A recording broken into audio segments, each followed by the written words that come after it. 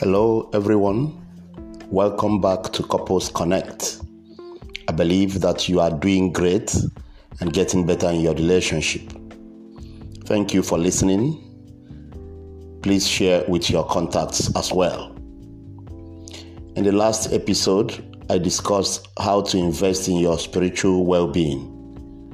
It was a continuation of the series on how to invest in your marriage. If you are yet to listen to it, please do so, and you'll be glad you did. In this episode, I will be continuing on the series, and I will discuss invest in your spouse's emotional well-being. Invest in your spouse's emotional well-being. Okay, emotional well-being is the ability to produce positive emotions, moods, thoughts, and feelings, and an ability to adapt when confronted with adversity and stressful situations. While individuals are often encouraged to improve their personal emotional well-being by engaging in certain activities, I would like to encourage that spouses can help each other to improve their emotional well-being by meeting their emotional needs. Okay, so what are these emotional needs?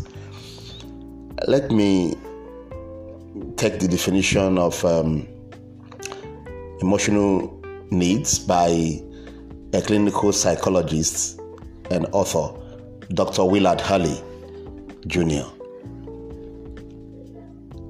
who defines emotional need as a craving that, when satisfied, leaves you with a feeling of happiness and contentment, and when unsatisfied, leaves you with a feeling of unhappiness and frustration.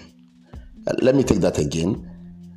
An emotional need, according to Dr. Willard Hurley, is a craving that, when satisfied, leaves you with a feeling of happiness and contentment, and when unsatisfied, leaves you with a feeling of unhappiness and frustration.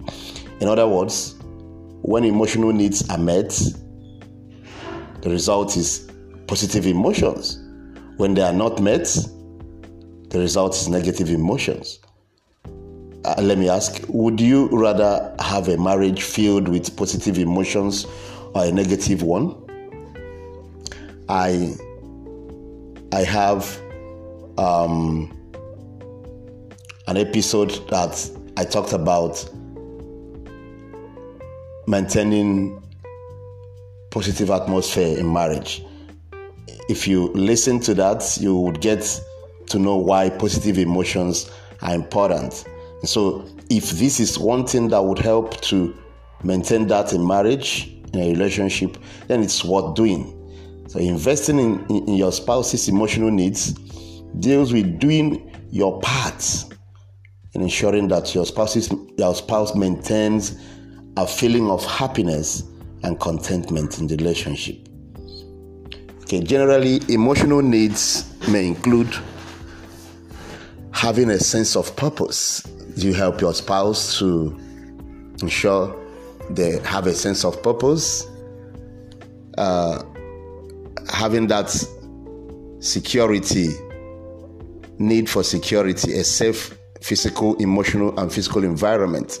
Okay, do you help your spouse ensure that there is a safe physical, emotional, and spiritual environment in your marriage? Need for privacy, that time and space for personal reflection. These are mostly known emotional needs that people have. Okay, need for volition, the power to choose how you operate your life. Is your spouse free in your home or feels bound? Okay, need for attention. Do you show attention to your spouse? Okay, intimacy, that deep understanding that we are accepted for who we are. Does your spouse enjoy that? There's this sense of self. sense of achievement, among other emotional needs. Okay, but you see, some people have argued that one spouse may not be in a position to meet all their emotional needs. That's fine. However, as the principal companion, yes, the person that the other person stays with the most, knows about the most, each spouse ought to know and make adequate investment in their marriage on a daily basis by meeting each other's emotional needs. Okay? So let me begin by saying that the first thing among the tips I have today is that you know your spouse's emotional needs. We've just mentioned general needs, but even among those needs, there may be some that are special to your spouse. Okay, you cannot invest in what you don't know anything about. The first step in investing is knowledge, proper knowledge. So you got to use every opportunity to find out what your spouse's specific emotional needs are. Okay, you can even ask the person. You can ask your spouse. Both of you can share with each other what your specific emotional needs are. Sometimes it's better done even during courtship, but if that wasn't done at that time, it can take time to do that anytime in marriage. It's even possible that you did that during courtship, but there is need for updates. Certain things have changed. Marriage changes certain things. So there may be some emotional needs that the person now has that were not there at the time you discussed in courtship. Okay, the second encouragement is that we develop a sacrificial mindset. I mentioned earlier that individuals are advised to work on meeting their personal emotional needs. But the advice in this presentation today is that we help our spouses to do so. Okay, so in order to achieve that, there is a need for a sacrificial mindset.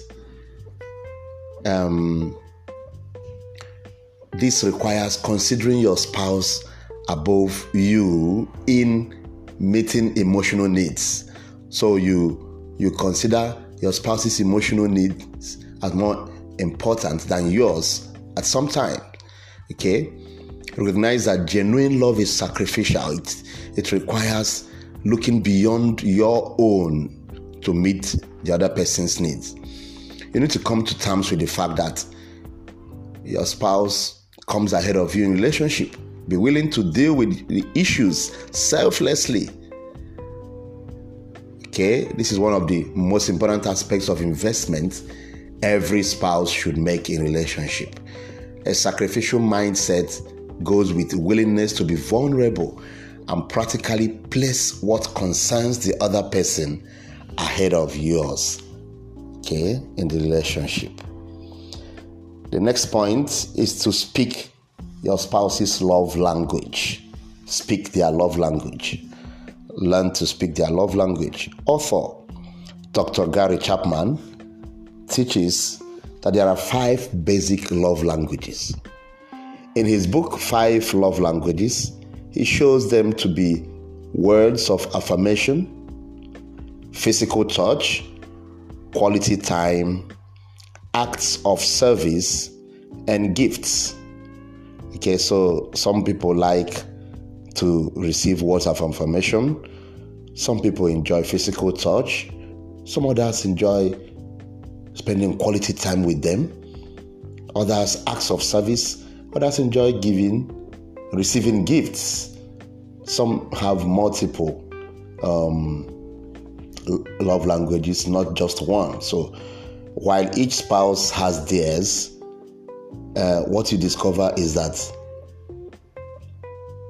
speaking the other person's language is like investing in that person's emotional bank account.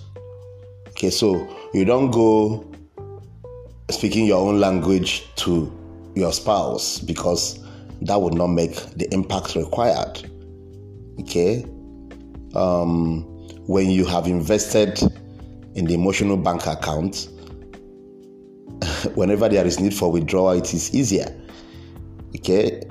I know it is easier to think about your own needs, your own love language, but sacrifice in a relationship that we have talked about earlier requires that each spouse thinks of the other's language and how to meet that. Okay?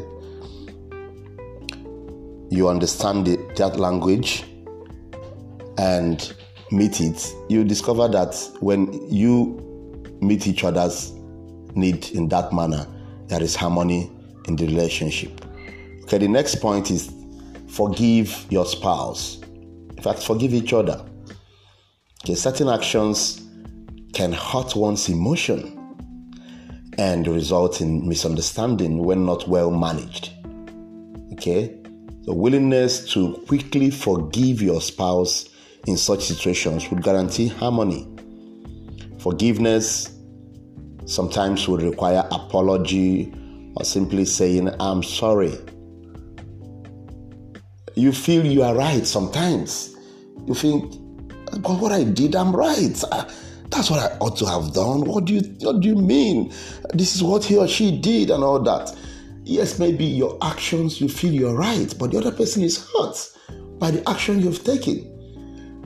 So it's okay to say I am sorry to the person, not because you are admitting that you are wrong, but just to help the person's emotions. Okay? So understand always, remember that in a close relationship, hurts would definitely arise. So always be willing to forgive and find ways to talk about the issues instead of bearing grudges. Okay? When you forgive, you create an atmosphere for positive emotions to thrive in the relationship. Okay? Learn to say thank you and learn to say please. Thank you and please. These are age-long things that we are taught to do even from childhood. Okay, but you discover that some people in marriage just look at the other person as it's not my wife, it's not my husband, and just talk without using these words. Investing in your spouse's emotional needs includes not taking them for granted. A simple way to do this, always remember to say thank you. Remember to say please while interacting with them. These words express courtesy and a show of respect for the other person's worth. Use them every time, in every aspect of your relationship, for the sake of the other person's emotion. It's important that someone doesn't go about feeling that they are not appreciated in their home, in their marriage, just because you just go ahead and say, "Give me water there." And when the water comes, no thank you. You just take the water and,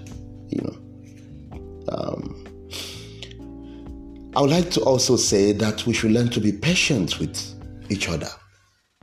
Be patient with your spouse. Sometimes reasons to forgive will continue to arise. It would appear as though the person is taking advantage of your willingness to forgive. Okay? Investing requires that you remain patient, communicating and acting to influence while remaining consistent in your attitude. That attitude of patience, being willing to continue to tolerate, it's necessary. Try to avoid emotional outbursts that will lead to physical or emotional battering. Remember that both of you are not perfect, so you ought to forbear each other.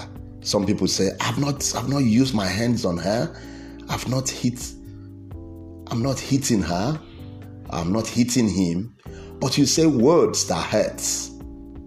You say things that hurt the person's emotions. Okay? So please be patient. Let me conclude by saying that investing in your spouse's emotional needs should be deliberate strategic, and sacrificial. When it's done properly, unnecessary squabbles in relationships are easily managed and sometimes completely avoided. Okay, that's it for this episode. I believe that these points are helpful. I see your marriage enjoying bliss and better intimacy. Bye for now.